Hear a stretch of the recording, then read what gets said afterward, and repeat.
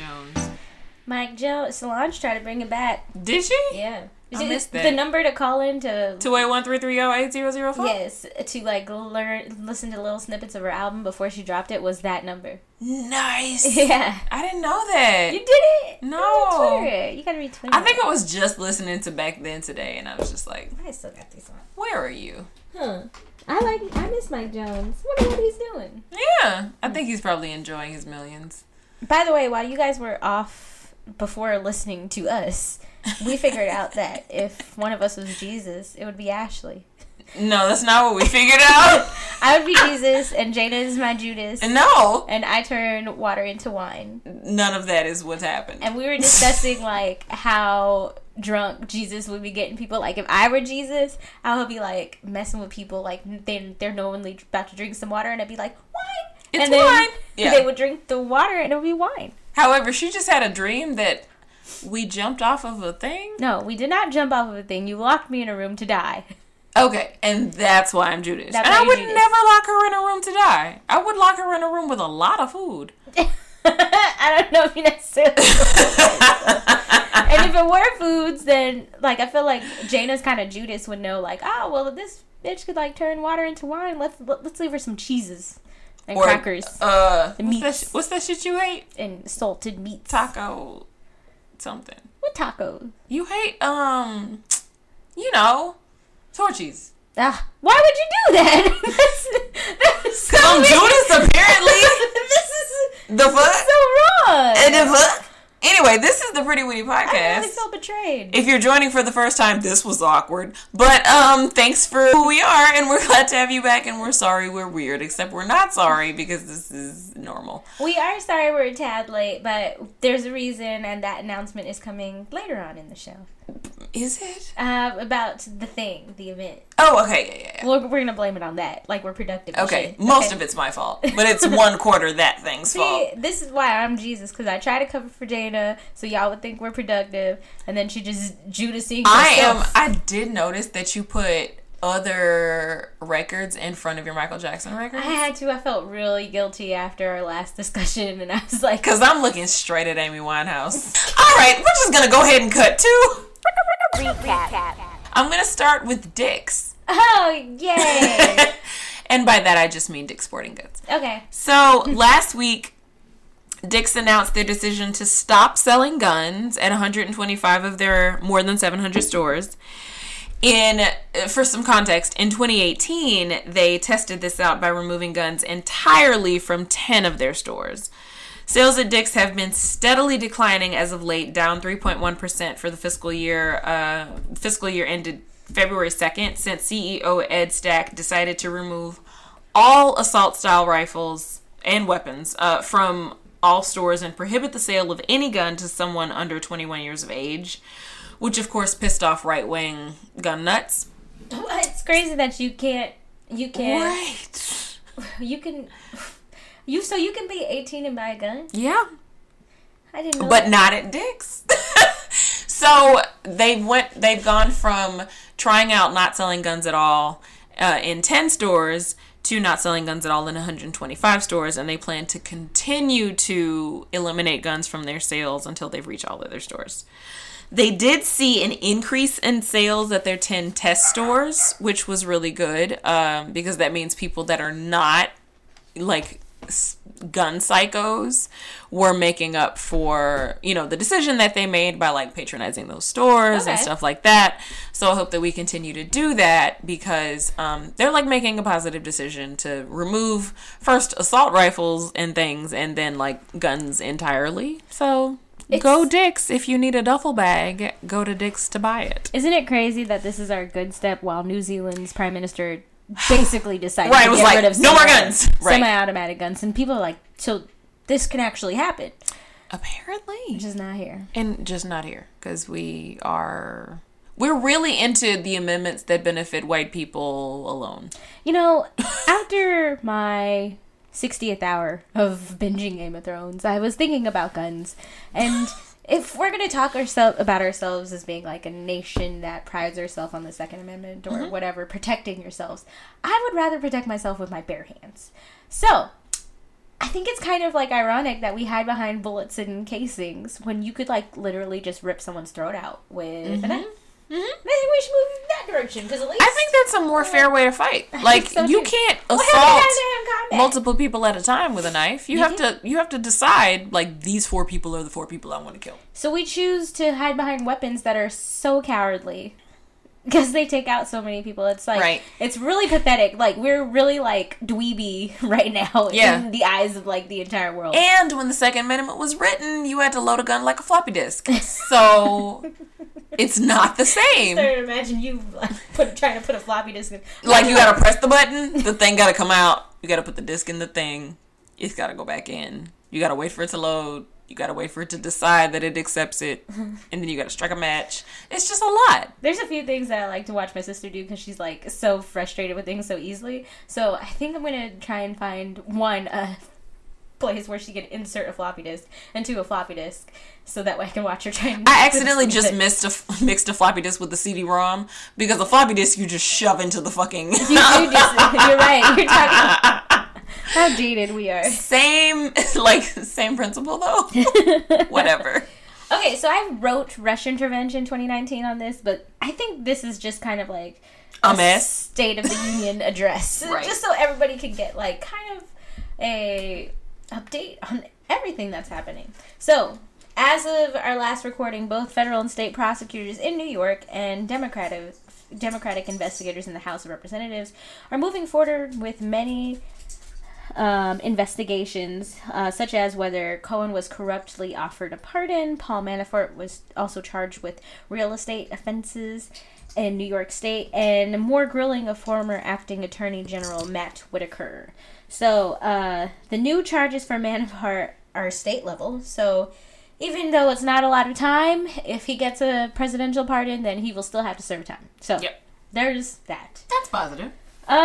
Just the Whitaker stuff, I feel like kind of got pushed into the background of things. As you guys remember, former acting Attorney General Matthew Whitaker was brought on, even though he had stated fully and outly that he didn't agree with Robert Mueller's special investigation, which he's not supposed to do as Attorney General. Right. But this week he suddenly exited the Justice Department just weeks after they announced he was to take on a new role. We don't know why he departed, but questions have arisen about certain aspects of Whitaker's testimony on Capitol Hill in February, particularly about his contacts with President Trump regarding ongoing investigations. So, in December, CNN reported that Trump had twice lashed out at then acting Attorney General Whitaker about Michael Cohen, complaining about Cohen's plea deal with Mueller, and again about the prosecutor's pursuit of the hush money investigation related to payoffs to women alleging affairs with Trump.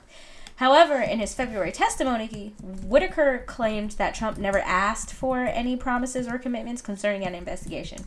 But the New York Times soon reported that Trump had in fact called Whitaker to ask whether the U.S. Attorney for SDNY, Jeffrey Berman, who had recused himself from the hush money investigation, could be put back in charge of it. So basically, Whitaker lied. They're checking on that shit right now. So it's just very interesting because even though Matthew Whitaker has no hair, I feel like if he did, it would be very large and full of secrets. So I guess we'll figure that out soon. I guess we will. So. Okay. Just a quick update on this whole declaration of emergency thing. Trump, of course, declared a national emergency because people are trying to seek refuge in the United States of America, and that upsets him. So the Senate rejected Trump's border emergency declaration. A dozen Republicans joined Senate Democrats, so I guess yay for them or whatever, last week to overturn Trump's declaration of a national emergency. Doing so because declaring a national emergency was an attempt by Trump to circumvent Congress for money to build a wall that we don't need because there's not an emergency where people are trying to get into the country. If they are trying to get in here, it's not because we're awesome, because we're not anymore. Nope. It's because they're seeking actual refuge. But anyway, they blocked it because this is the first time a president has abused the ability to use the National Emergency Act of 1976 to spend money on something that Congress has denied spending. for. And this is just sort of unprecedented. And Republicans' reasoning for this is, of course, well, what if Democrats want to do that? What if Democrats want to say when a Democrat president is elected that, hey, they want to declare a national emergency for something that matters to people on the left, and that's their sole reason for stopping it. But this opens the door to Trump vetoing their rejection, which will be interesting. And he does plan to do that, as he tweeted. I think he just tweeted the word veto in all caps, which is super presidential. So, right. So we definitely haven't seen the last of this, but just a quick update on how quickly this entire country is going to hell in one handbasket. Well, you know what? I think we should call this, since, catastrophe! Chaos! Catastrophe? Discord! Whoa. I think we should name, if we have any reoccurring information coming from the White House that doesn't have to do with the Russian investigation, we should call it State of the Onion. Because everything be coming out, it sounds like an Onion article. Something from the Onion. And, no, it's true. State of the Onion. Eddie Murphy would say it in Shrek. Let's do that. Onion. State of the Onion. Okay. Great. With that, we'll go to Pretty Petty Report. All right. So I'm going to talk about something a little bit complicated. Okay. And something that I think kind of has affected us, particularly with our friends. Yeah. So cash money bail. Cash money hoes. So the ACLU is suing Philadelphia over cash money bail practices. According to the federal law and Pennsylvania statutes, there are two reasons for money bail, right? One's to ensure the safety of the public, or to prevent a defendant from fleeing.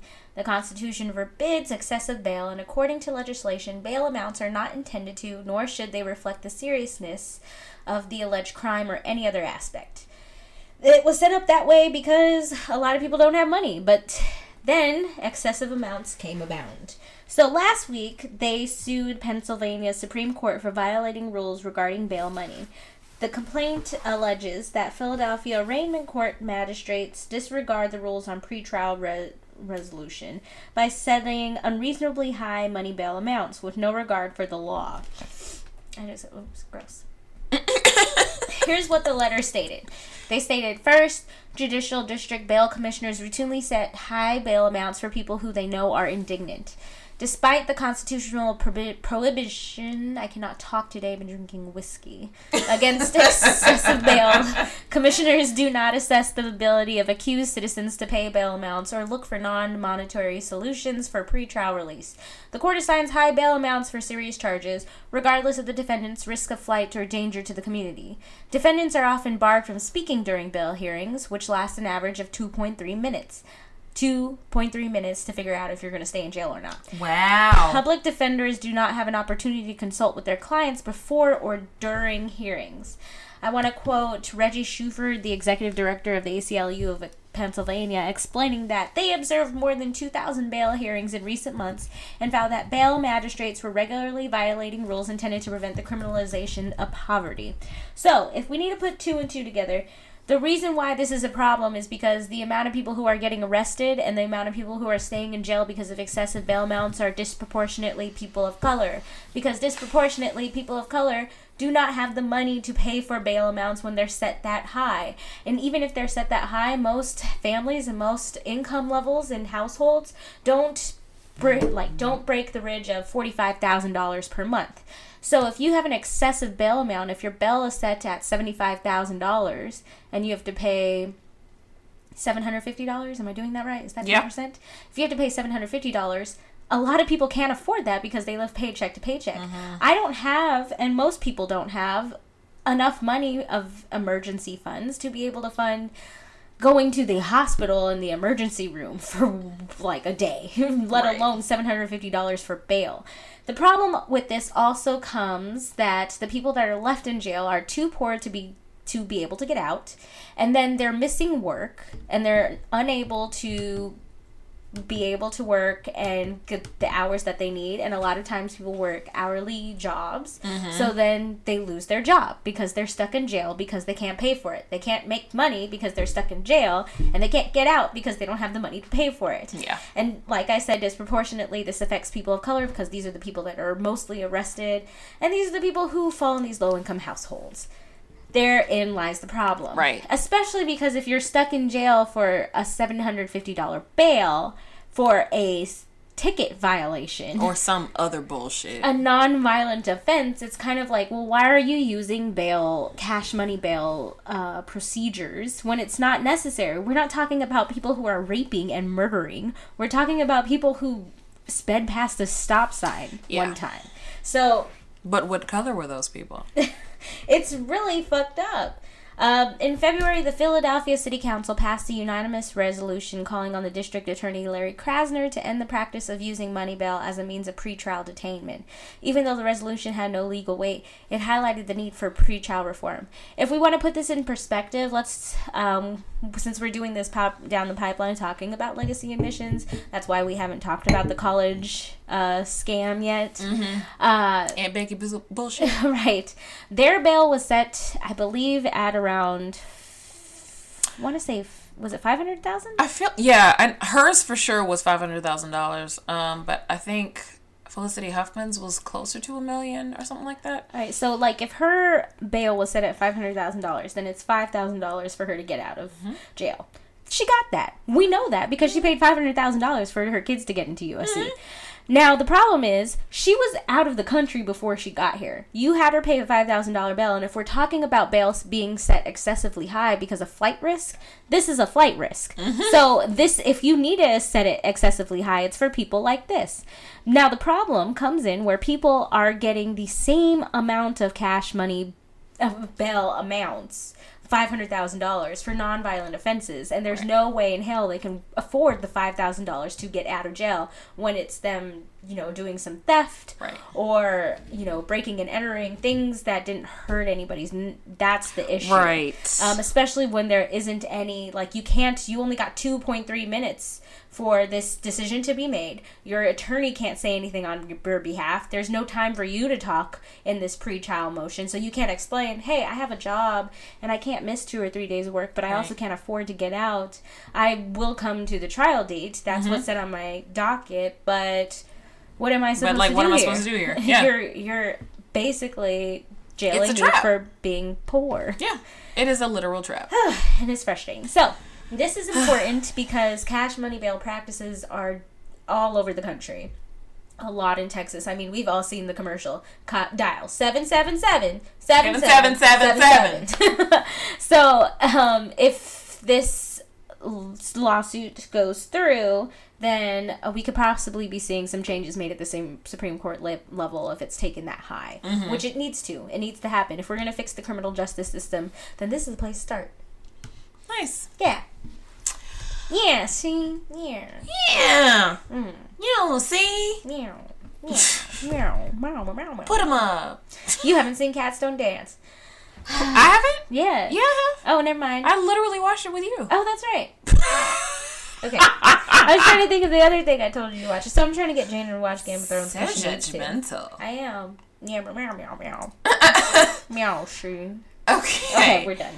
So, I'm going to talk about the census, which seems super boring. I know it does, but just stay with me for the next 3 to 5 minutes. Okay.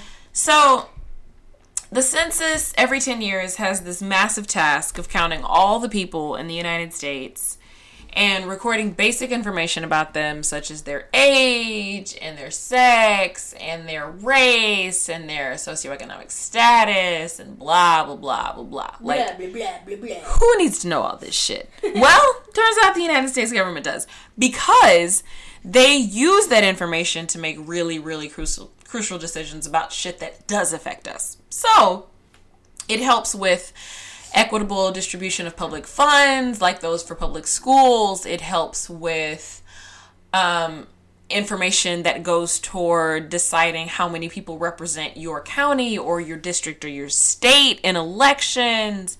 It goes toward a lot of things that, get money even though they're not sending that money directly to you.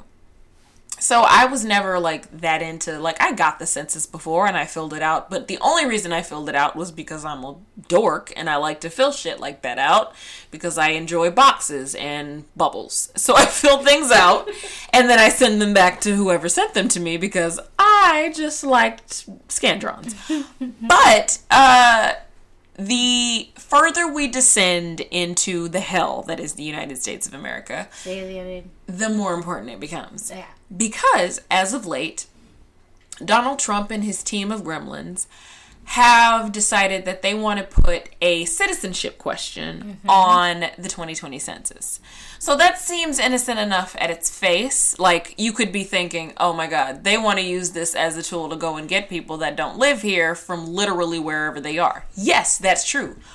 But also, they want to use it against the rest of us. Wait, there's more. There's more. If you're black. So, Donald Trump's, team, I guess. I want to find a different word for that pack of losers. Legion of Doom. Thank you. Donald Trump's Legion of Doom. They're not as cool as the Legion of Doom, so why don't we call them the Legion of Don't? I don't know.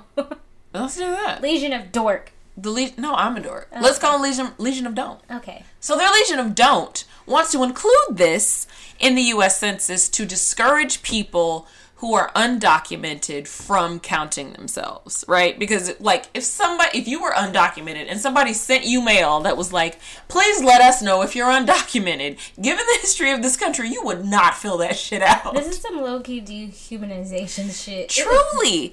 But when that happens, people that are in states and counties and cities that typically have not as great socioeconomic status as those who have, like, bastions of white people who are upper middle class. I love that word. Bastions. Don't count themselves, then they don't get the same amount of votes or public education funds or judges or public lawyers or any of those things that federal funds help to pay for, right, that they would get if they were counted. So this is a literal trap. It is. Like, I don't consider Donald Trump a smart person. I know he's not a smart person. He is an actual idiot. He can't spell hamburger. I can't believe I didn't know the word dotard before all this started happening. Right. So I'm thankful for that. But there are, like, people that work for him that are masterminds of evil. Yes. And they are the ones that are coming up with this shit. And they know that if you don't submit anything for the census, you are not counted, and thus the very place where you live and lay your head will not be given the proper representation in the United States of America. And that is diabolical. Oof. It is just chilling the way that works. So I don't have, like, a solution to this or whatever. Like, I don't want anybody to put themselves out there and be like, I'm undocumented for the sake of the census, just to be, like, held up in your own home 2 months later. But I guess people should be informed about this, because what the fuck? It's just insane. And in the 2000 census, 281.4 million people were counted in the United States. And all of that went to decisions like the Electoral College and public school funding and yada, yada, yada. And I think if you are a citizen of the United States, I guess my message would be, like, if you're documented, I guess my message would be to just go ahead and fill that shit out so we can get our coins and go about our business. Not that they won't find a way to not give us our coins, but, the more difficult you can make it, the better. But it's just really ridiculous. And I don't even know what to do or say anymore, because it is a system that was built to be fair that they have bicycled backwards to make it unfair. Ooh, that's a great imagery. Okay, so maybe I'll give some good news to dispel that. All right, so Stockton, California state. I don't know why I said that like that. I like it. Sorry. They're doing an experiment with guaranteed income. Guaranteed income sounds like an oxymoron, because in this country, truly, what does that mean? So this week, more than 100 Stockton residents will receive $500 debit cards in the mail as an experiment of guaranteed income to help alleviate poverty. So they're just getting a free $500. just some things for you to know. Stockton has a 28-year-old mayor. They have a male. But is the mayor male? Yes. Okay, good. Michael Tubbs, he's black, and he said, "I took the step to do the pilot and to be the first intentionally.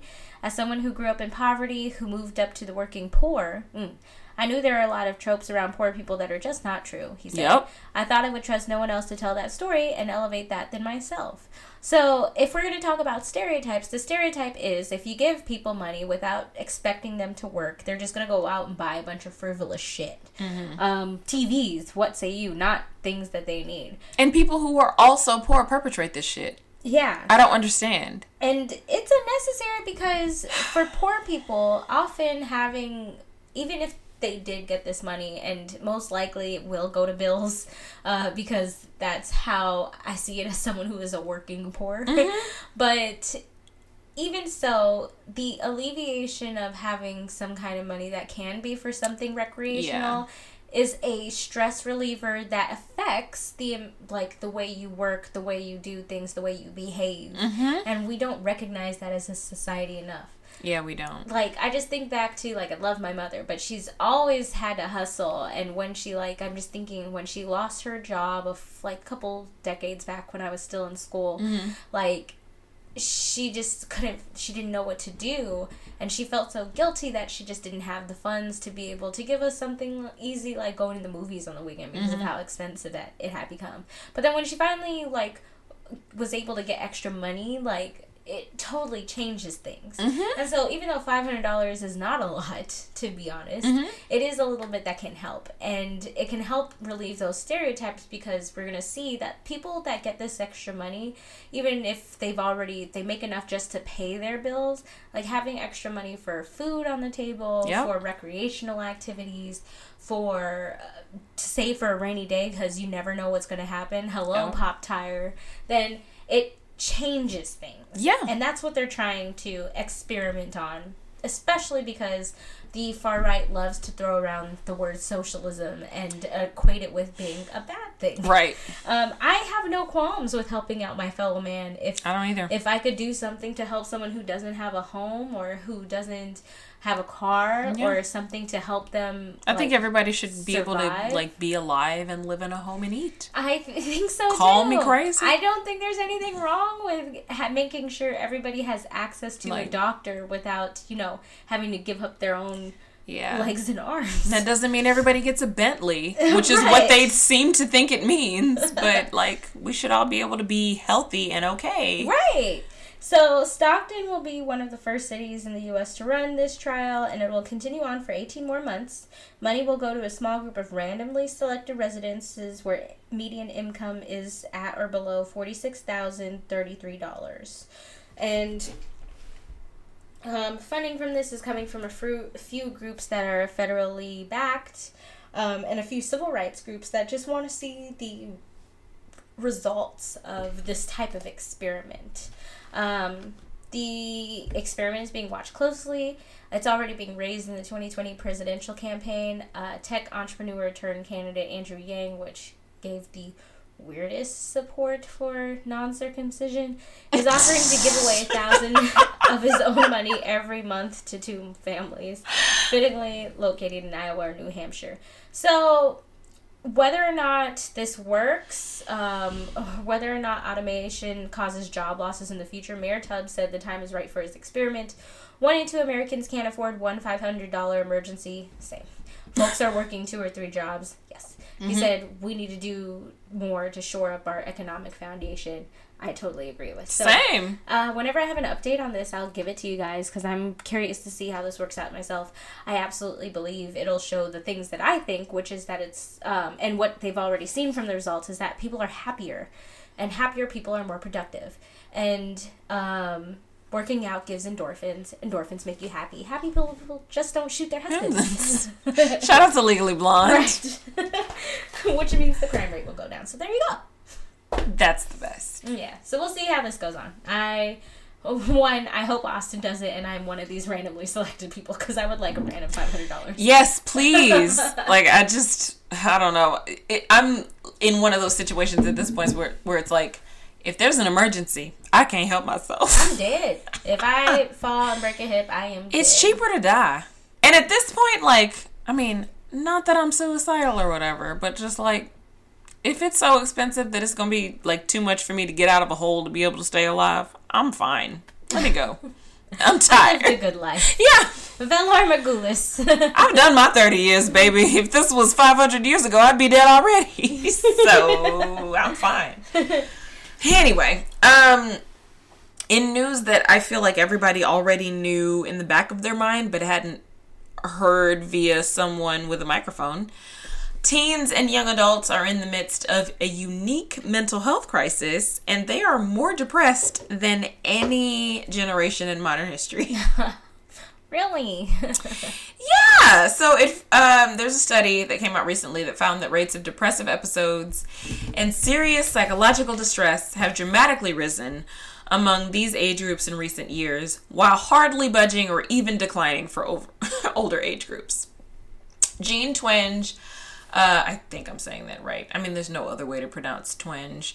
A 47-year-old professor published this sort of pop science-y book laying out her central argument for teens and young adults that are coming of age that are especially lonely or disconnected, thanks in part to social media and shit like smartphones and just kind of the way we live now. Her book is titled iGen: Why Today's Super Connected Kids Are Growing Up Less Rebellious, More Tolerant, Less Happy, and Completely Unprepared for Adulthood.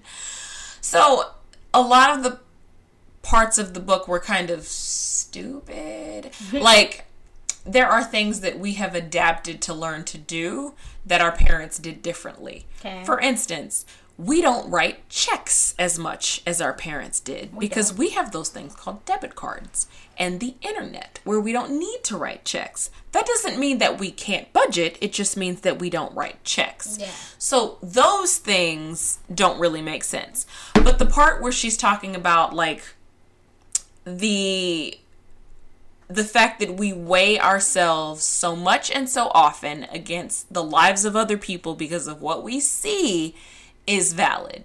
Like, a couple of generations ago, you could feel depressed about your life because two people that you knew were doing, to your mind, better than you were. Now, you can go on the internet and find any number of people who are doing better than you are for your age or socioeconomic status or popularity or whatever it is that you hold dear, like near and dear to you. You're always connected. Yeah. And it's an easy thing to say, to be like, oh, well, everybody's trying to get somewhere, and no matter how high you climb, there's somebody that's doing better than you. And that's very true. But it's a more difficult thing to say in the face of all of this shit that you see. Like, people are like, no matter what you want to achieve, there's somebody that's already done it, and they are exactly 2.5 years younger than you. And that's just, it can be depressing sometimes.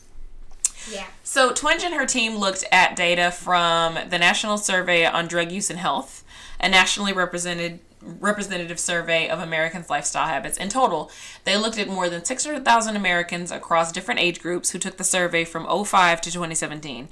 Between those years, they tracked the rate of reported episodes of major depression and serious psychological distress, measured by how people responded to questions such as whether they felt so sad or depressed that nothing could cheer them up. They also looked at rates of suicide-related outcomes, such as how often people thought about suicide, formed plans to carry it out, and actually attempted it. For nearly all age groups over 18 years of age, the rate of severe distress experienced in the past month rose between 2008 and 2017. 2008 was the first year that they tracked it. But this rise was much more dramatic between like young adults. In 2008, for instance, 5% of adults between 30 and 34 experienced serious distress, while 6.5% of that same group said the same thing in 2017, which is a 33% jump. Meanwhile, just over 8% of 20 to 21-year-olds experienced distress in 2008 compared to 14.4%, which is a 78% jump in 2017. So we're sad. Yes, we are. And that's that. I've been thinking how like we function. Like, yeah, as I drink whiskey on a Tuesday. Yeah, I mean, I do that shit all the time. Like, one of the people that, like, I'm friends with that I don't know that well, who is younger than me, got engaged recently, and I saw it on Instagram, and I was like, Jesus. Like, I was planning to do that at some point. Am I unhappy because I'm not engaged? I didn't feel like I wanted to be engaged until I saw this. And now I'm like, maybe I do want to be engaged. Maybe I do want to be married. What the fuck is wrong with me? Like, it's a weird spiral to go down. And it happens with a lot of shit. It does. And then also there's the fact that we think that we cover it up way much better than we actually do. Right. Like, you clock me on my shit all the time. I can clock you on yours. But I always feel like, oh, I'm probably doing a good job. And right. Like, your boss is like, what's wrong with you? Right. Fix your face. And I'm like, oh, what? I was doing a good job. Like, wherever you are is fine, but that's just not the culture anymore. Lord. If I ever win an Academy Award, it's probably going to be in my speech. It's like, I don't know if I was going to be here a few years ago, but hey, thanks for giving me this Oscar. Thanks for this. I'm going to put it on my mantle in a house I still can't afford. And with that, we go to a break.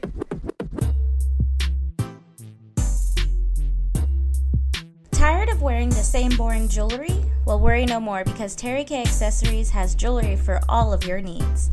Terry K Accessories is always fabulous, always fashionable, and always $5. That's right, folks, only $5 plus tax. With new styles added daily, you can shop anytime and look like $1,000,000 without breaking the bank. Find that perfect pop of color, fall in love with a new statement piece, or step out of your comfort zone and try one of the hottest trends of the season. The choice is yours. Visit www.shopterryk.com to shop her lead and nickel-free collection. Join the exclusive VIP Facebook group, Terry K Accessories, for prizes, deals, and more. Again, that's www.shopterryk.com. Join the Facebook group now and tell them Pretty Witty sent you. Now, back to the show. What's that? Hello. I'm gonna rewatch. I haven't watched Scary Movie or its sequels in a long time. How long? I want to say like over 4 years. Oh. I think it's longer, but it's been a while. Okay. Yeah. That's been enough time for you to like reabsorb it. I felt like it would still be funny. Yeah, it would. When was the last time you watched it? I watch it when it comes on TBS, so probably last Halloween. Oh, I forgot about TV. Yeah. Because I'm living in this cave called Game of Thrones. I know. If you haven't rewatched by now, this is my third one. My third time on the Night's Watch. Then you need to do it now. It gives you enough time to do it before the show comes on again. I just realized you tell me to watch the show that you work on less than you tell me to watch Game of Thrones. Like, you literally work on a TV show. I love my job. Yes. I almost said it. I would have gotten in trouble. After we recorded that last time when I said everything, I went back and deleted it. Yeah. Just in case somebody not fuck up. Yeah. I love it. And I know you love your job. And like, the original is one of my favorite TV shows. Mm-hmm.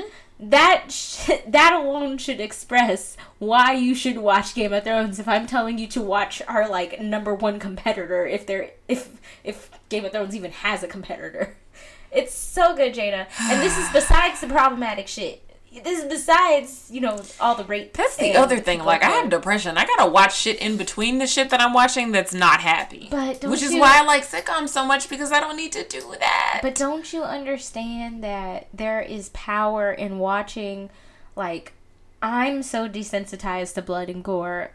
Seeing someone, like, rip someone's throat out or, like, shove a sword right through the middle of their chest, chop off a head, that empowers me. It doesn't appeal to me, though. I think there's fucking dragons. There's dragons. I love dragons, there's Jason Momoa riding a horse. I don't even think he's that hot. Oh, there is just so much political play. I think you love it mostly for the political play. And Peter Dinklage is a gem. He's in a new podcast. What's it called? It's called the Ron Burgundy Podcast. He's on that one? Yeah. I might listen. I refuse to listen to that shit. Absolutely not. But he is on it. I love Peter Dinklage. I love Peter Dinklage, but I do not love Will Ferrell. I need need you to watch this show. Oh my god. If you watch this show, I promise to never cry about my ex-boyfriend ever again. Deal. I will suppress my tears. Deal. I ain't gonna do that shit. I know myself. I'm a weak little bitch. Alright, let's go to Consumer Review. Oh my god. First time I'm not reviewing a TV show. Surprise. You are. I know, yeah, I am. I'm actually going to review a product. The Samsung Galaxy S10. She's holding it in the air, y'all. I am. You guys don't understand. I've had like the most annoying crack of my screen for my phone for like the past year. I often say I should not be trusted with children. How am I going to have a child if I can't take care of a phone longer than a year? Because, and like I messed up my screen and it was like it was cracked right at the spot where your home button is, so I'd often swipe on that, and I would always cut my fingers, and I would always get cuts on my fingers, which then I had to think about, was like, finger cuts hurt. So whenever in movies and TV shows when they have to like prick their finger with a knife, why do people do it on their like right at the tip of their fingers? That's stupid, because most of the nerve endings are there. Why not just do it in the middle of your hand where it's not going to hurt as much? I don't know. These are the things I think about when I'm not sleeping. So, let me rewind. I'm reviewing the Samsung Galaxy S10. Yeah, I don't know if you said it. Got on a rant. My bad, guys. So right when my phone started fucking up, right when the charge was not taking, right when it was acting a fool in all sorts of places, of course the pre-order came out for the Samsung Galaxy That's S10. how it goes. They get you. So I got one. And they got me. I have I don't know why I keep holding it in my hand like you guys could see me. I have the S10e, which is the smallest of them, because this phone is ridiculously expensive, and that's part of my review, is that it is so pricey.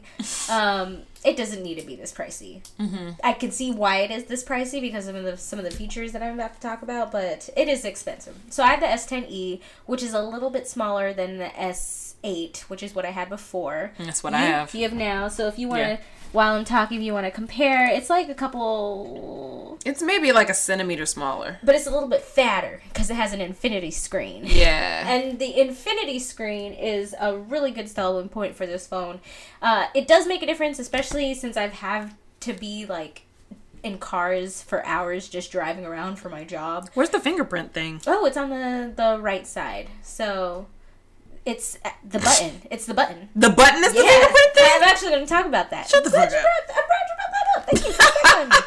So, being in a car for hours that I'm not driving, and also having to do this rewatch of Game of Thrones that I have no business doing right now, having the infinity screen is just, it's the screen and the speaker, it feels like you're watching a TV show at home. I will say that. That's cool. And I have the smallest version. I can only imagine on the 10 and 10 Plus. It probably looks really cool. I think I want the 10, but I also have no idea how big it is. It's much bigger than your phone. Oh. I would say maybe like a thimble bigger than your phone. Okay. I could probably fit that in my back pocket, because I can't get this in my front pocket anyway, so. The 10, you can fit in your back pocket. The 10 Plus is ridiculous. That's for like... No, I don't want that. Someone with hands as big as mine. Or Ike's. Right. Ike had that fucking note. You remember that before he got an iPhone? Brick. It's like he had a computer that he was carrying around. I remember I went home for the holidays and my mom had gotten a note, and so she like plugged it up and put it on the dash, and I wasn't paying attention. I was like, "Oh, Mom, when did you get a computer in your car? That's Basically. so cool." She's like, "That's my phone." I was like, "What the fuck is the phone? Girl, why is she so big? It's too big. That's too much. It's too much." Anyways, the fingerprint scanner. Sorry. The fingerprint scanner on other phones is usually where the home button would be, but for the S10, it's on the side button. That's the power button. If you've used the Samsung, the fingerprint scanner is on that. That's cool. You can actually just touch your finger, register whatever fingers you want. Sometimes I'll be finagling. You can get up to 3, and press your finger on there. You don't even have to press the button. It turns on. It also has this feature where you can set up trusted devices, and trusted spaces. So, like, my home is a trusted space. I paired that with my fingerprint scanner, and so when I'm at home, I don't actually have to scan to unlock my phone. I think the 8 has that too. I think so too. Yeah. I've never used it, so there we go. Other things that I really like about this, things that I don't. Let me say things I don't like about this. Okay. I hate the Bixby button. I don't know why we have this Bixby button because it's still there. It's still there. We do not need the Bixby button. Girl, I hate Bixby. Right, it's annoying, and I use Google Assistant much more than I do Bixby. So that's still there. Like I said, it's costly. It doesn't have an indicator light. So when you plug it up, you know, with the older phones, you can plug it up. It shows you if it's charging or if someone has messaged you. It doesn't have that, so it's just a blank. And that's just to further their infinity screen. So I don't, like, sometimes I'm like, oh, good, my phone's not blinking at me telling me to check things. But then also... You don't even know. I don't know if my phone's charging correctly. I don't know if I've gotten a message. So it's like, what? And for, like, my 8, I place it on a charging pad, so I wait for it to turn red so I know that it's, like, actually charged. So, besides the fingerprint scanner being on the side, other positive points, 3, I have them. When I first got this phone, a little note floated out because I opened it like a savage, fell to the floor, I picked it up, and it said, "This phone comes with a screen protector. If you would like to get your own, you may. Just know that it may not work with this technology at this time." So, Samsung provides you with a screen protector, shatterproof, right off the bat. That's sweet. You don't even have to go buy one. I was like, okay, that's well, so I nice. guess I better be getting that if I'm paying this much money for this fucking phone. Right. So, I like that. 2, there's wireless power sharing, which is a brand new thing. So, basically what that is, this phone's battery does last a really long time. Mm-hmm. Someone who works over 12 hours a day, especially when we're on set, and that like dips into the 13-14 hour time period, having a power that can last all day is really necessary. Yeah. I think I went with constantly being on my phone, like constantly just sitting there playing a game or something. Mm-hmm. My phone went 7 hours. That was with me constantly playing with it. Yeah. So with that in mind, it has wireless power sharing, which means if you have a Samsung and you need some juice, then I can turn on power sharing, turn my phone over, and you can charge your phone on my phone. That's amazing. It's really cool. So it only works with the phones where you can put it on the wireless power like station. the same people that had the NSG? Right. Yeah. And because this phone has so much power, I could do that for other phones. And I think you could do it with other phones that aren't Androids too. I just gotta wait to see an experiment. Who cares about phones that aren't? Sorry. Really, really crazy.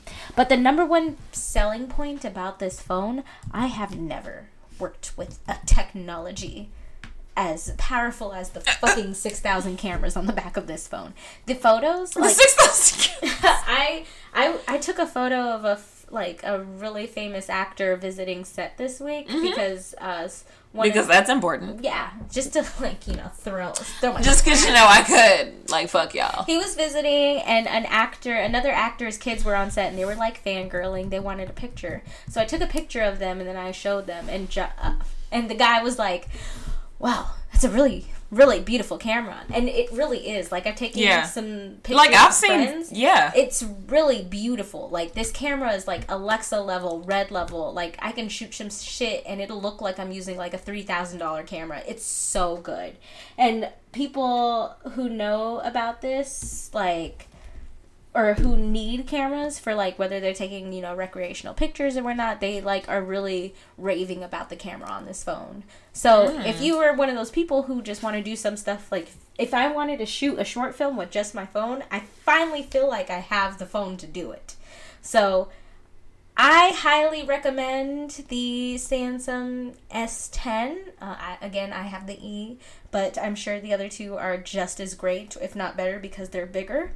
And if your phone's fucking up right now, that's probably because they did something to it so you can get this phone and pay more money. Deutsche Telekom says I can pay $100 today and then $23 a month for 36 months in order to get myself an S10. See, if you have Sprint, then... Don't nobody want that. If you upgrade, then if you get the S10 or S10 Plus, you get free, Samsung's earbuds, Samsung's version of the AirPods. I didn't get those, obviously, because I got the S10e. But I Yeah. also didn't have to pay anything up front because I was I upgraded. bought them ahead of time because I was like, I don't know when I'm going to get this phone. So I have them now, but I think I just want the S10. And usually when I get a new phone, I buy it not from a network. Right. Like I buy it outright and then, it just comes from wherever it comes from, either Samsung Direct or Amazon or whatever. So I just pay the full price up front. But I'm trying to remember how much the S8 was because I feel like this is showing me retail for $900, but I feel like retail for the S8 was $800 when I bought it. It probably was. This for me was for Sprint. It was about $795. For the S8, I think that was about $610-ish. Yeah, so I mean it's around the same because it's like the technology is advanced, but also the pricing catches up with the technology Right. because who doesn't have a thing that does whatever now? So I don't know. I'm probably gonna get one. The camera, for someone who does things with cameras, the camera is absolutely worth it, and that's for if I want to create art. I've never. And I don't even want to be artistic. I just like to be extra. It's crazy to have a camera that could be that beautiful, and me actually use it for something that will benefit me professionally. Yeah. I didn't think I would be able important. to carry it in my pocket, but it is a beautiful camera, and I hope I don't fuck it up. So. Here's to It'll be great. hopefully in 60 or so episodes, I'm not saying, guys, I fucked up the phone. I think in 60 or so episodes, you're going to be talking about the S12. Given, what is this, 84? Right. Yeah. Okay, I am reviewing Shrill on Hulu. Yay!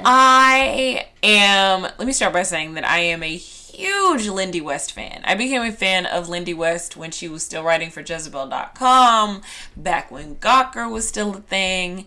And then she was like, you know what, I could write a whole ass book. And then she wrote this book called Shrill, and it's about being a feminist and being a woman and being a woman that is bigger than what is supposed to be, I guess, considered average in today's society, and trying to take up space as your own human being, but also being scared about taking up space as someone that's technically plus sized or whatever.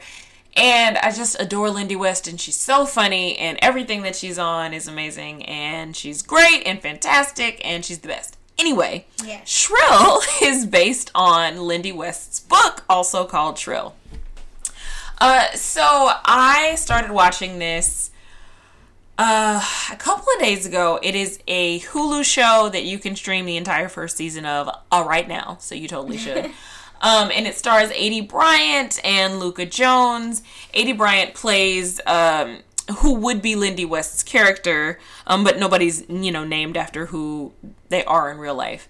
And there's also this actress that I did not know about who's a black African actress named Loli Adefope. I think I'm saying that right. Mm-hmm. Who is so fucking funny.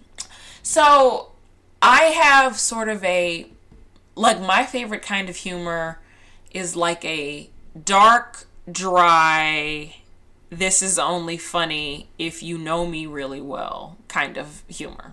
Okay. And this is the kind of humor that is in Shrill. It's right up your alley. So, it's so good. So, second episode, for example, Adie's character works for a newspaper, and she goes to a strip club to write an article about, she's supposed to write an article about buffets at the strip club. Because they're either really great or really terrible. Nothing in between. But she gets there and it's the middle of the damn day. So she goes to sit down to eat her wings and a bunch of strippers come up and she's like, oh no, I'm just eating. And they're like, oh yeah, if somebody's here, we have to dance. So then she gets into a whole conversation with these strippers about life as a stripper and XYZ.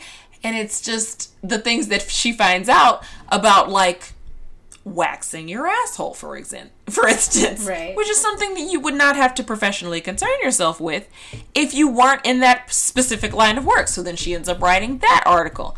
That whole conversation was funny. The fact that her roommate, who is played by Loli or Lolly, I'm not sure how to say it, but Lolly, yeah, that's her. Lolly, yeah, that sounds familiar. Adefope. Oh, okay, yeah. yeah. So her roommate like maces her ex-boyfriend at some point, and same episode as the stripper episode, I think. He like threatens to take her to civil court, and she was like, "Civil court costs $40. Do you have $40?" Like, that's the kind of shit that I think is hilarious. Yeah. So it is. There are parts of it that are really like powerful for women, because I think there are the times that she feels uncomfortable in her own skin. I think we can all relate to. I haven't watched the show yet because of Game of Thrones. Yeah. But I saw a clip of her just like being at a party, and it was all these other girls who are average size just dancing and like being free, and then like you could see her being like insecure at first, but then she finally lets loose and just has fun. And I teared up at that because I mean, even if like even if you aren't the same size, I feel like all women have felt that way. Yeah. And it was just kind of cool to see someone like, break out of their shell and just have some fun. There are a lot of moments like that. There's this moment where she was like taking a picture of this photo. I think it was in the pilot. This photo in a coffee shop of somebody that's like doing a cycling class or whatever, and that woman is also in the shop. So she talks to her, but she was like, "No, I'm not interested." And the woman says something about her body, and she's like, "Fuck you," as she walks off. And then a woman like blows up on her, and she was like, I didn't want to help you anyway, you like fat bitch," or something like that. And it's just like, wow, I can't exist in this space and mind my goddamn business without you saying something about how much I weigh. And like, also, I want to like reiterate a point. Reiterate a point I said, I think last episode or the episode before. The guy who won a Oscar for Green Book also wrote and directed Shallow Hal. Yeah. But Lindy West and, oh my God, what's his name? Lorne Michaels produce Shrill. Okay. So if you like SNL, I love Lorne Michaels. like this is gonna be your shit. It's really good. It's funny. There's some pretty heavy stuff, like probably some trigger warnings would be necessary. She does get an abortion in the first first season, which I would have liked to know about, because the way that they film it is pretty intense. So I would just have liked to know that, but it is a really, really good show. It's funny. It touches on all the right things, and everybody that is diverse in the show is diverse without it being the focal point. People are gay without it being like a gay character checkpoint, or being like super flamboyant. Yeah, like they just are who they are, and that's their character, and it's fine. So I would highly recommend this show. It's very good. Happy to see, because I felt like Dialand was going for that. That was on AMC, but it fell through one of these holes because it fell back on the I'm fat, like this is the problem with me. Yeah, trope. And it's just like, that's not a problem. Right. Like, you are who you are, and you shouldn't have to be ashamed. Pigeonholed, basically. Yeah. So it's so good. I adore Lindy West. I'm excited. I'm definitely going to watch it after I'm done living in this Thrones cave. Okay, you should. All right, I guess we'll move on to Schoolyard Bullshit. What did I call this? I called this Would You Rather Trump Edition. So we all edition. What did I say? So we've all played Would You Rather. Would you rather have 10 arms or 10 legs? Shit like that. But this is a Donald Trump edition, meaning that all the questions that I am about to ask Ashley are specifically related to Donald Trump. Okay. Gonna be great. Are you ready? No. Okay. But go ahead. Okay. Oh no. Okay, there it is. I was keeping it in my Google Keep, and then it closed itself. Yeah. Okay. Would you rather get caught hacking your own election, or get caught colluding with people investigating the hacking of your own election? And why? Would I rather get caught hacking the election or colluding with people investigating my hacking? Yeah. Hacking the election. Why? if, like, I'm thinking of the perspective that everybody is probably thinking of, I think the reasons why I'm hacking my election need to be portrayed and talked about. So why would I do this thing? If I were, so let's say this is scandal and I'm hacking the election. Let's say this, okay. I want to collude with the people who are like investigating this so they don't know that I'm hacking my own election, so that way I can become president. I think that I don't necessarily think hacking an election for my own gain just to become president is as bad as doing it for someone else in power. Okay. If that makes sense. Mm-hmm. Yeah, that makes sense. My mind hurts. Okay. Would you rather Okay. find out that your husband has been cheating with a porn star or find out that your husband has been cheating with Vladimir Putin? Vladimir Putin. Okay. Because he's scary. You feel like, yeah, I feel like I wouldn't be able to take Vladimir Putin as well as I could take, like, just a general porn star, although they may be very fit. You know, if it's a porn star, they could possibly also be doing sex work on the side, which means they're working a profession. Right. I can't be upset with them. But if you're doing this for Vladimir Putin, the leader of Russia, who we had a Cold War with for, like, 30 years? Right. Who just makes people disappear, that's questionable, because then it's like, well, if I say something, am I just going to disappear? The Russian mafia is very infiltrated in the United States. I tell you what. Okay. I was going to keep this question for second to last, but I'm going to ask it now, because that's a good lead-in. Okay. Would you rather be Vladimir Putin's bitch or be Kim Jong-un's bitch? Oh, what? Do I really have to answer this? Come on, it's going to be great. First of all, I'm Jesus. Jesus doesn't know how to pick between the worst of two evils. Oh my god. Because I see all good in men. Mm-hmm. But I can't see it right now.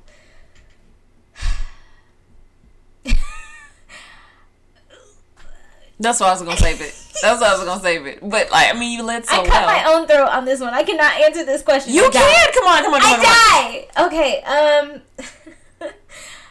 Vladimir Putin. Okay. No. Kim Jong-un. Okay. At least he was, like, able enough to call our president a dotard and taught me a brand new word. Yeah. That's the only saving grace I can give, because they're both terrible people. Terrible people. Okay. Would you rather literally lie all the time or literally be disgusting all the time? I would rather literally lie all the time. You know how much of a germaphobe I am. I can't be disgusting all the time. That's true. But if I'm lying all the time and people get tired of my shit, then they ain't going to be around to say anything about it. So there's that. Okay. Would you rather not be able to spell or not have any self-awareness? Oh, shit. I would rather not be able to spell. Okay. Self-awareness is important. You need that so that way you don't actually look like an idiot. Mm-hmm. Not spelling things is not that bad. Oftentimes, I like to use big words sometimes. Like, often. Or times. Kidding. But sometimes I'll think of a word and then I'll write it down and it looks confusing. So then I'll spell it a different way. And that was wrong. I was right the first time. So if I misspell a word, that doesn't make me less intelligent. Right. You can still learn how to spell. Yeah, you can still know things and not be able to spell correctly. Me not being aware, like, that would make me sad. Yeah. Okay. Yeah.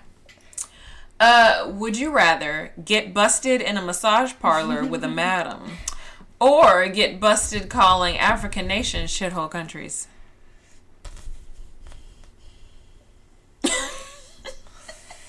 I feel like you picked a very strategic week to just ask me questions and I have to answer them yourself. And which I realize you could also answer these questions yourself. Okay, whatever.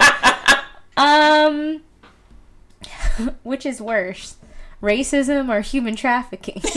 That's what you're asking me. Yes. But it's all about your preference. I would rather get busted calling African countries shitholes. Okay. Because you're making me choose. That's a good reason. Last question. Okay. I hope no one ever soundbites that. Would you rather have to be Donald Trump for 2 weeks or be Thomas Jefferson for 2 weeks?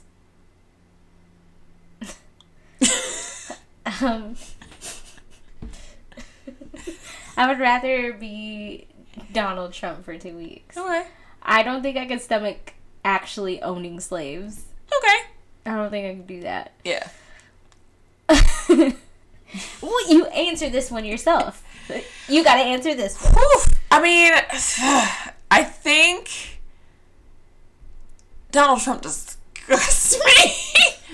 But I wonder, like, if I was Thomas Jefferson, could I free my slaves and just go get some lemonade? That's not in his wheelhouse. He could have done that shit from the beginning. That's true. I mean, I guess I'd have to be Donald Trump for 2 weeks. Because I'm here now, and I could just be like, I declare myself not president anymore. Scene. And then just... So, yeah, I guess I would have to. But, tough choice.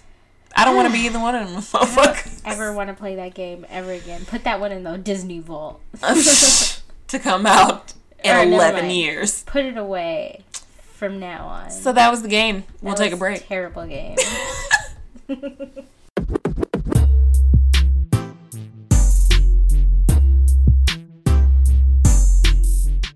Pretty Witty Podcast is proud to support our host, Jay, on the publishing of her new book. Want to escape reality and enjoy a feel-good story? Well, check out Mostly Love, book 1 in the Spring Branch series by Jana Fontenot. Mostly Love tells the story of Melody Taylor, a young woman who recently moved back to her hometown to open a new business. She has no intention of falling in love, but friends, family, and fate have other ideas.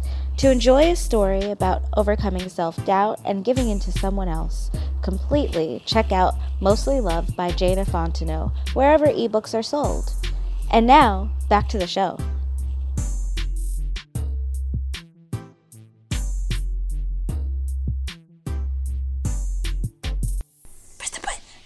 Hello. Press the goddamn buttons! I did. Rush hour. I'm really excited for it to come back. How do you feel about the Well, it's not a reboot. It's just been a while. Yeah, I don't know. I like Jackie Chan. I like Jackie Chan too. I think people should leave like things that are well enough alone though. Do you think? We're really bad at that as Americans. We are. I agree. But do you think like they need to leave it alone? I think everything should be left alone if it's done well enough the first time. You know? You are right. We did get 3. We're about to get a Bad Boys 3. We don't need a Bad Boys 3. Well, they never did 3 though. They never did like a trilogy. I don't want I could do them with speaking of which, like we've raved about this upcoming Lion King movie, which we'll have more to discuss in a little bit after you're done. But how do you feel about this Aladdin movie now that you've seen a full trailer? I feel a little bitter. A little. Yeah. I think I'm going to need to see the entire thing. I am one of those people that is mostly nostalgia, and I am less welcoming to new shit than I think other people are. And I just want everything to be the way that it was when I was 3. Why can't we all just be how we were when I was 3? Hey, why can't we go back there? I would like that. So I don't know. It'll be fine. I'm excited to see it. I want to see it. But I don't know. I'm also like excited to see Dumbo. Oh, just so you know, I'm taking you on a date for this. Like, I'm making you go see Aladdin with me. Okay. Just so you know. That's fine. I will treat you and wine you and dine you. I want wine. And treating you like the woman you're worth. And where are we going to Alamo? Like, it's a... Where are we going? Whole new world. Oh my God. Yeah, you just had to do that, didn't you? Yes, we're going to an Alamo. Okay, perfect. And with that, we'll go to... We are talking about interracial relationships. This segment, 2 weeks, time period, existence. We're talking about interracial interracial relationships, and I don't just mean like romantic relationships, and I don't just mean cis or heterosexual or those type of relationships. I mean like friendships, I mean like coworkers, I mean just like person of one race talking to somebody that is a person of another race, and whatever that becomes. Because this is really, it's like a weird dynamic always, especially if you don't know somebody that well, or if you're navigating something you've never navigated before. And I find that like the less you know someone, the more difficult it gets, or the weirder you feel around someone, even if you do know them that well, the weirder it gets. Right. So we're going to spend this episode, this segment, talking about the two different types of like romantic relationships versus friendships, and then just talk to each other about, you know, what kind of interracial relationships we've had, and then we'll talk to some other people and get into some more details in the next episode. So, interracial relationships. We kind of know what those are. I think on the most basic level, it means like you identify as a race and or ethnicity, and you are in a relationship, either romantic or non-romantic, with someone that is not the same race or ethnicity as you, or they don't identify as that race or ethnicity.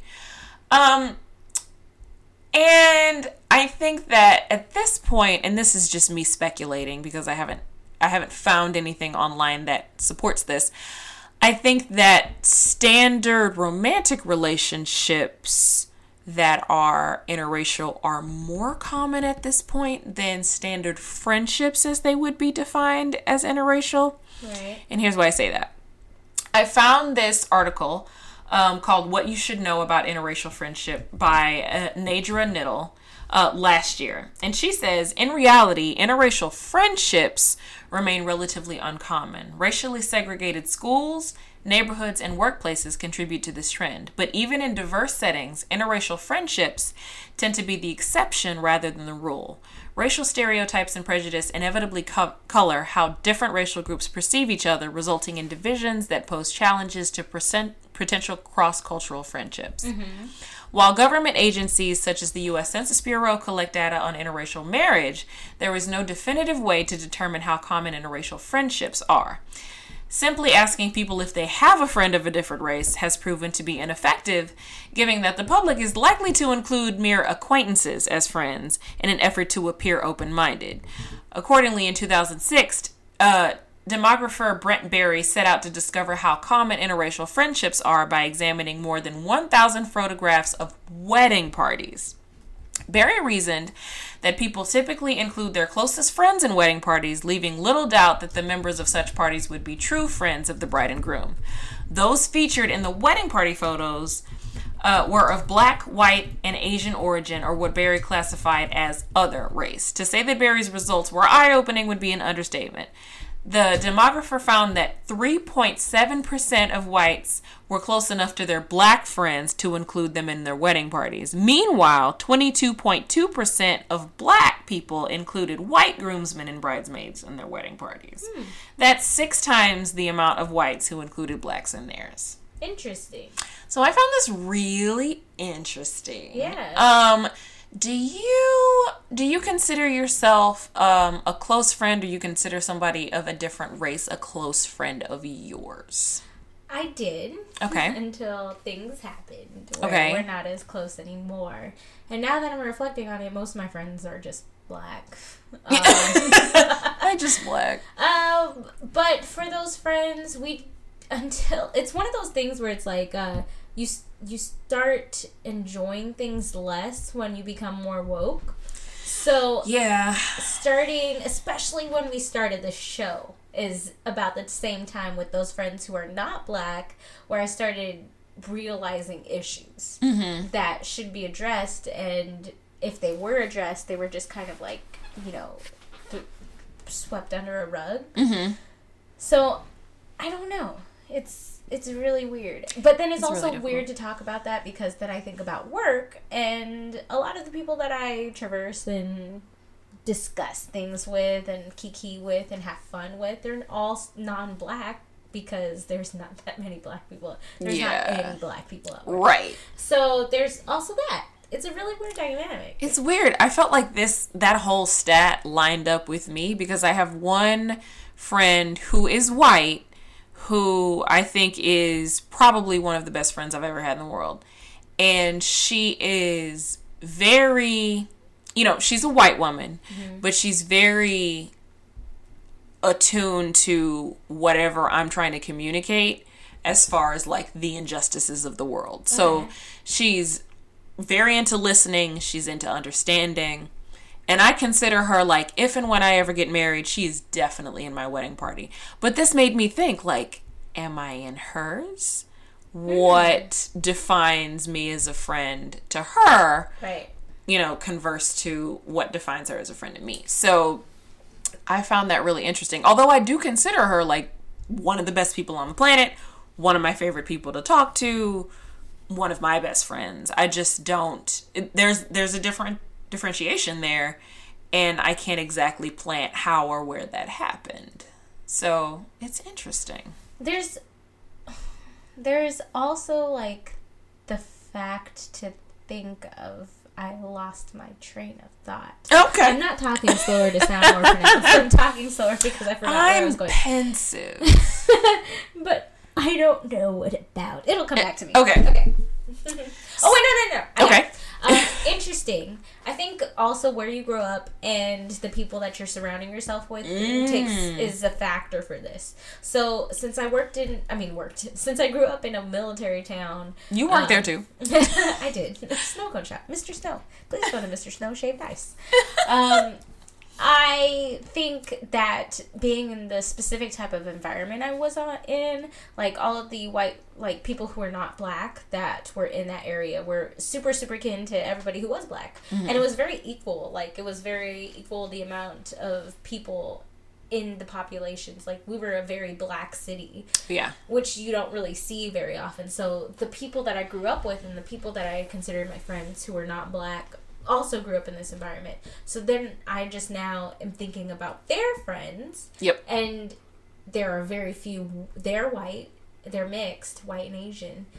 They have very, very few white friends. I don't remember them ever bringing any white friends around or anything like that. Yeah. So that's a very different dynamic. I don't know if necessarily that factors into this. And it also brings to mind the question of, would that dynamic be different if the person in question were not white? So if this person were of Middle Eastern descent or Asian descent or Latinx descent, would that change the dynamic? Would you be more comfortable with that? Would they be more comfortable with you? Mm-hmm. Which is something we'll get to that when we talk about romantic relationships. Yeah, let's get to that. So that's just friendships, and that's just like barely touching on it. But getting to romantic relationships is a lot more complicated because there's a lot of political stuff that nobody ever really paid attention to with like friendships. It was illegal to get married to somebody outside of your race in a lot of countries up until recently. Interracial marriage is a form of marriage outside a specific social group involving spouses who belong to different socially defined races or racialized ethnicities. In the past, it was outlawed in the United States of America and in South Africa as apartheid as miscegenation. It became legal in the entire United States in 1967, which I think my mom was 8. She was 7? No, she was 6. She would murder me. She was born in 1961. She was 6 when the Supreme Court of the United States ruled in Loving versus Virginia that race-based restrictions on marriages violated the Equal Protection Clause of the United States Constitution. Many jurisdictions have had regulations banning or restricting not just interracial marriage, but also interracial sexual relations, including Germany during the Nazi period, South Africa under apartheid, and many states in the United States prior to 1967 and that Supreme Court decision. So interracial friendships were definitely frowned upon, but they were not illegal because you could not, in technical terms, like make a person out of your friendship, right? You can definitely make a person out of a sexual or romantic relationship. So they sought to make those things illegal, and they did. Which brings us to miscegenation. So that is a word that I was not super familiar with before I started researching this topic, because I was like, interracial marriage, I know what that is. Interracial relationships, I know what those are. But miscegenation is the quote-unquote mixing of different racial groups through marriage, cohabitation, sexual relations, or procreation, particularly mixing that is perceived to negatively impact the purity of a particular race or culture. And I am air quoting as I say that shit. Because purity? Okay. Anti-miscegenation is a prominent theme of white supremacy. Yeah. The mixing of the races. The race mixing. It's a bad. So not the entire reason, because who knows why white supremacists do their white supremacist things, but one of their reasons is because they want everybody that they know that's white to stay super duper squeaky white. And miscegenation is working against that in a way, because, say a white woman falls in love with like a Latinx man and they have a baby, that baby ain't squeaky white. That's a problem for them. Quote, though the notion that racial mixing is undesirable has arisen at different points in history, it gained particular prominence in Europe during the era of colonialism. The term miscegenation entered the English language in the 19th century as racial segregation began to become more formalized in the United States of America. It was used specifically to refer to interracial marriage and interracial sexual relations. The term came to be associated with laws banning interracial marriage and sex, known as anti-miscegenation laws. That term is virtually always used to refer to racist ideologies when speaking about mixed-race relationships. In a more neutral context, terms such as interracial, interethnic, or even cross-cultural are more common in contemporary usage. Okay. So, I'm going to ask you a question first, and then I'm going to talk about my things. Okay. Have you ever been in an interracial relationship? Yes. Okay. What was if you had to give an overall feeling or overall, not grade, but like what you came away with from that relationship with, what would you say that was? So, I am including this, but this was not while I was an adult. So Okay. It was while I was a kid. Yeah. There were issues that made me aware of race because of this relationship. He openly said to me that he couldn't date me because his mom said no. And until later on, it was apparent that it was because I was black. Right. Which, I'm light-skinned. I'm super light-skinned. And at that point, I never wear my hair natural. Like, at that point, I was, like, getting relaxers and stuff like that. So, it was very apparent that I think the only reason why this woman would have known I was black is because I went to, like, a pool party, got my hair wet. Next. So that's the only reason why I knew that. And like I said, I grew up in a town where, like, there's it's an equal amount of non-black people and people who are white, if that makes sense. Yeah. And black people. So there's an equal amount of people of color and white people, which is very different for a place in Texas. Right. I wasn't aware of this until, like, at this point, which was around, like, 8th grade. And since then, like, other people of other races have been interested. I just hadn't been interested in dating them. Also, yeah. Now that I'm, like, open to dating and stuff, I'm very, like, oh, do I even want to try and date someone? So, do you think you would, given the, like, right person, or? I don't know. And that's part of the reason is not because I'm just averse to that. Most of the reason is because of how you meet people and do things like that these days. Yeah. I've met like white guys or people who were of different races, like someone who was Indian, who are like fine and have been attracted to and had a good time, but I met those people in person. Right. That's totally different than talking about people you're meeting online. My dog's being weird. I was like, who's knocking? But like, that's totally different than talking about Right. people who you see online, because I'm usually attracted to black guys. Yeah. And I know they're less likely to say problematic stuff, although they're probably going to say problematic I mean, stuff. yeah, just problematic in a different way. I don't want to have to deal with that when you're dating, too. Yeah. So, how about you? Yeah, so I remember having a crush on a white boy when I was, I want to say like 2nd through 4th grade, because we went to the elementary school together. And it never, like, I'm a child, so it never like became anything.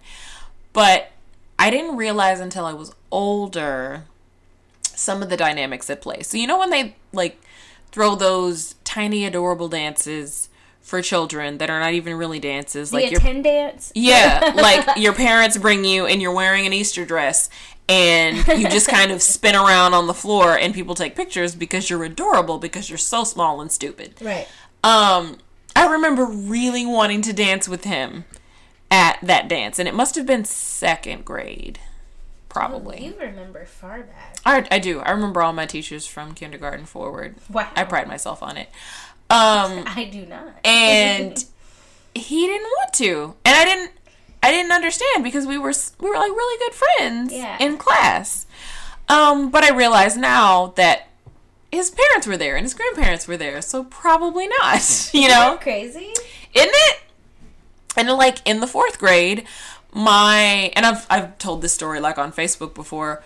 One of my, who I thought was a friend of mine, invited everyone to her birthday party, and then separately pulled me aside during gym class to say that the reason that I didn't get an invitation is because her grandfather didn't like black people, so I couldn't go. So, like, friendships, relationships were always, like, a weird sort of thing. It is very weird now that we're older and thinking about it. I just think, like, because I, like, in elementary school, I had a white best friend. Mm-hmm. We had, like, this production of Anastasia for Latchkey. Mm-hmm. And we were practicing for it. You know I love Anastasia. Mm-hmm. And, you know, I can sing. Dancing Bears, Painted Wings. Yes. Yeah. You know I can sing fairly well. And this girl was in choir, but she couldn't sing like at I all. could sing. Yeah. And so I just remember was like, I think I'm going to try an audition for the role of Anastasia. It was like 4th or 5th grade. She was like, you can't do that. And I said, why not? The fuck not? And she said, well, because Anastasia is white. And I was like, well, eventually it went to this older girl who was in 5th grade, and she was black. So it was just very interesting that she said that. Yeah. And so it's like, you don't think about it's like they have all these, later. they have all these assumptions. And there are things that you just never know how much of what happened to you was about your race. Because even now... Or because you're obnoxious. Because I know I can be an obnoxious person. So my cousin is interracial because her mother is of Colombian heritage and her father is interracial. a specific brand of New Orleans nigga shit. So, and she's like a grown woman at this point. She's like graduating from LSU with a degree in nursing, and she's fantastic and perfect, and I love her. But sometimes she feels like, am I in a interracial relationship? Because what is my race? So I just wonder, as someone who's just like mostly Negro. Oh yes. How you feel? 50. What did I say? You shut up. 52%. I think that's around my Negro. But it is mostly Negro. Anything over 50 is mostly Negro. But like, from your perspective, what do you consider interracial? What do you take into account, if anything, with regard to interracial relationships? So, for me, interracial relationships would just be someone outside what you identify as your race. So, for example, I am biracial, mm-hmm. but I identify as black because wherever the fuck I am, they'll just be like, oh, you're black? And with what? Right. But that's what you're identified as. I don't really even know if we're truly, like, any type of Hispanic. We're just probably some white, which makes my mother mad whenever I mention that. But I'm like, Mom, that's what the genetic test said. So, no. And because of my specific upbringing, I had some issues with family. Well, not me, my mom. Mm-hmm. She had issues with family members not accepting myself and my sister, and being very like, you got some niggers in your family, like hard ER. So she had to deal with that.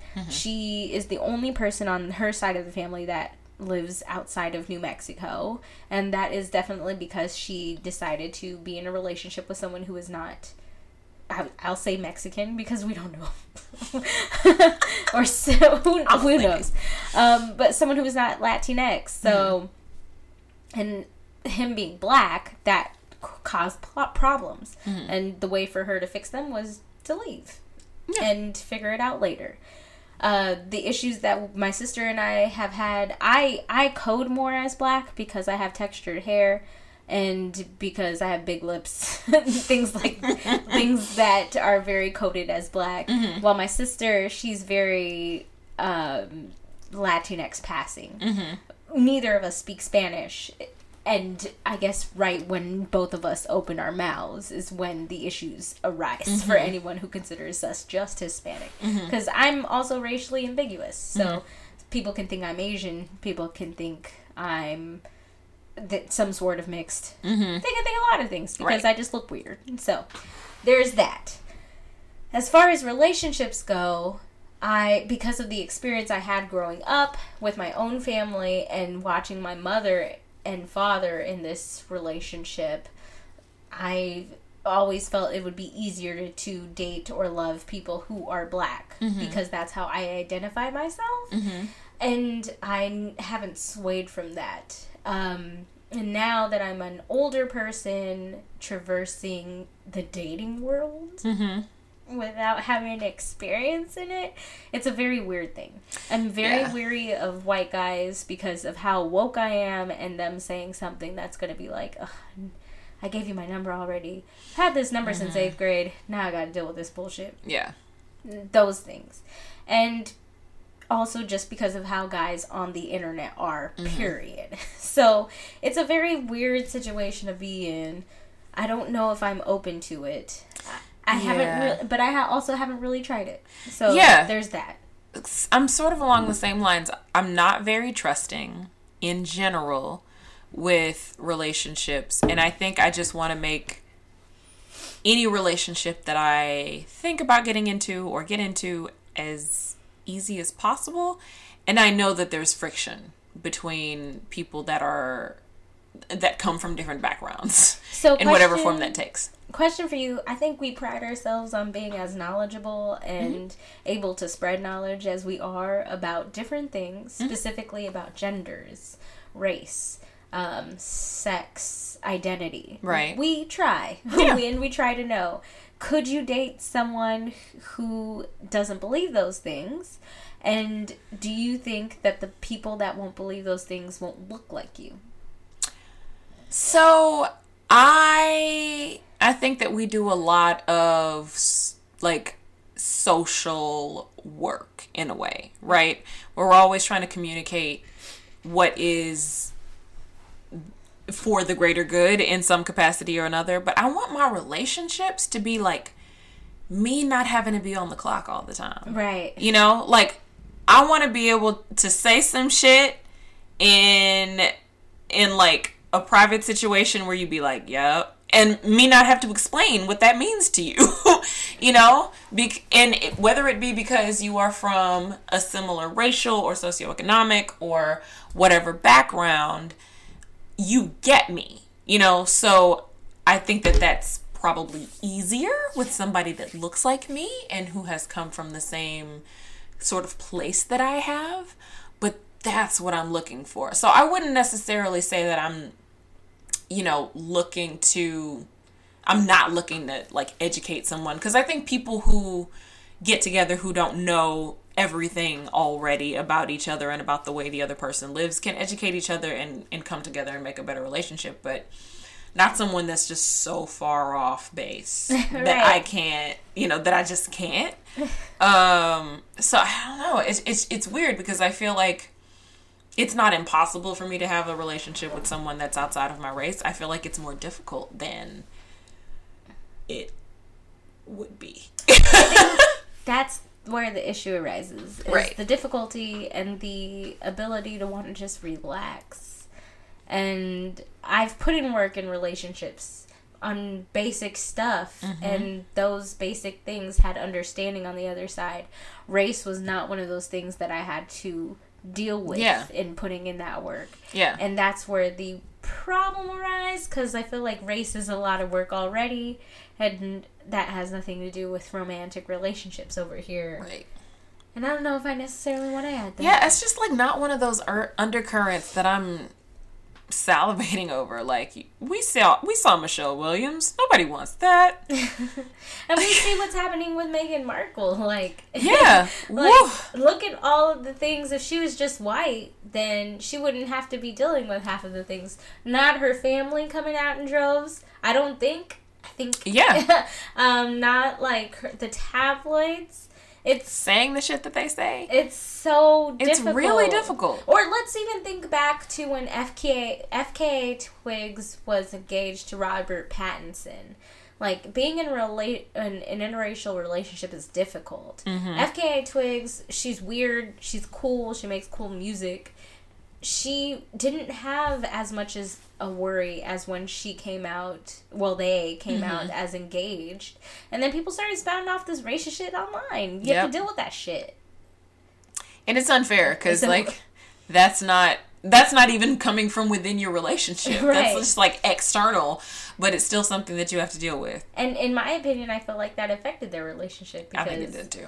It's hard not together right now. Not let it do that. I mean, people always got some shit to say about everything, but that especially. There are interracial relationships that have worked fantastic, like Dirk Nowitzki and his wife. Oh, yeah! They're amazing. Or there's... can I name more? I want to try and not name more black and white relationships. It's harder to name those that I guess you could say fall in the middle. Mm-hmm. Priyanka. Well, even think about Priyanka Chopra and Nick and that horrible article that came out when they had gotten married. And she's like a huge Bollywood star. Yeah. She is the idol of like billions of people. Right. And for her to be like equated to just like some gold digger doesn't make any sense. Yeah. That's the thing. Like, so much is centered around whiteness that's the thing that's tough for me. And I think that's why I feel like it's probably easier, even though I have no context for this. Like, I feel like it's probably easier to have a relationship with someone whose whiteness doesn't have to be the center of everything all the time. Oh, true. But, like, that's not to say that there's not, like, probably a white guy that's fantastic and who is open to understanding all the things about being a person of color. But that's gotta be tired getting us both to that point where we could have that kind of relationship. So anyway, next time we will talk to humans that have been in interracial relationships or are in them or are considering them or just have thoughts about them. We may or may not, depending on how much delicate research I can do, get into this phenomenon of black men and white women. That may or may not come. I just don't know at this point because, wow. Everything that I found leads me back to Twitter. So there's that. But we will definitely get into this more next week. All right. Yeah. Do you have any random thoughts? Well, I have hiccups. I said that I miss Mike Jones at the top of this episode, so nothing else is really needed. This isn't really a random thought. It sure ain't. We got an event coming up next Wednesday partnering with the Alamo Drafthouse. We're hosting Alamo Drafthouse. I have hiccups. A special screening of Us, the next visionary film from Jordan Peele. God damn, I fucking hate hiccups. Oh, we're going to bring some special guests to the screen. And we're going to watch the movie and talk about it, and then have them talk about it afterwards. Oh my gosh. Yeah. So, exactly what she said without the awkward pauses. It's going to be great. You should totally buy tickets. If you want to see the movie anyway, you're going to buy tickets anyway, so just buy tickets and come see it with us. It's going to be fantastic. We're going to talk before and after, and we're going to have panelists and surprises, and there's going to be a band. I'm just kidding. There's not going to be a band. But it's going to be really, really fantastic. So you should come if you are in the Austin area next Wednesday. Yes, please. It's going to start at 6:45 at the Mueller location for Alamo Drafthouse. It's my favorite draft house. Also, we have 2 free tickets to give away. So if you're listening to this episode and you want to come to this special screening, Oh my God, yes. you should send us a DM on any of our social media sites. Yep. I'm not going to name them to make the chase For the fair. challenge, yeah. Just DM that one reason why you love our show. Yeah. Do that. Or something we could fix. Or Who cares? just like say something. Say something to us. But if you DM us, we have It's a free ticket. 2 tickets to give away, and we would happy to give any of them to our And the listeners. food is free with this ticket, right? Yes, Yeah. it is. I So believe like so. free ticket, free food. Come on. Yes. Anyways, this is hopefully the start of a beautiful partnership with the Alamo Drafthouse. Who we love. And if we do this one well, then we'll get to do the Lion And the King Mueller's next. my favorite. I love Mueller is a great The Alamo Drafthouse. bar, oh my God, what is it called? It's like a clown themed thing. I don't remember. I've only been there once. Shit. Anyway, I'm always there and I'm drinking at the bar, so So please, it's awkward that I can't remember. again, buy your tickets. You can find the tickets at our Facebook page. We've just posted a post about this event. Go buy tickets. Or DM us. Yep. And Twitter, tell us Instagram. how we can better this show. Maybe something like that. That would be great. That'd be cool. Yeah. All right. Anything else? No, man. I just want people to come next Wednesday and see us and hang out with us. Yeah, I think it'll be fun. And it could be, again, the start of a beautiful relationship with the Draft House. I hope so. I love do the too. Draft I House. want us to do this all summer. Yes. To you guys, we say... Cheers.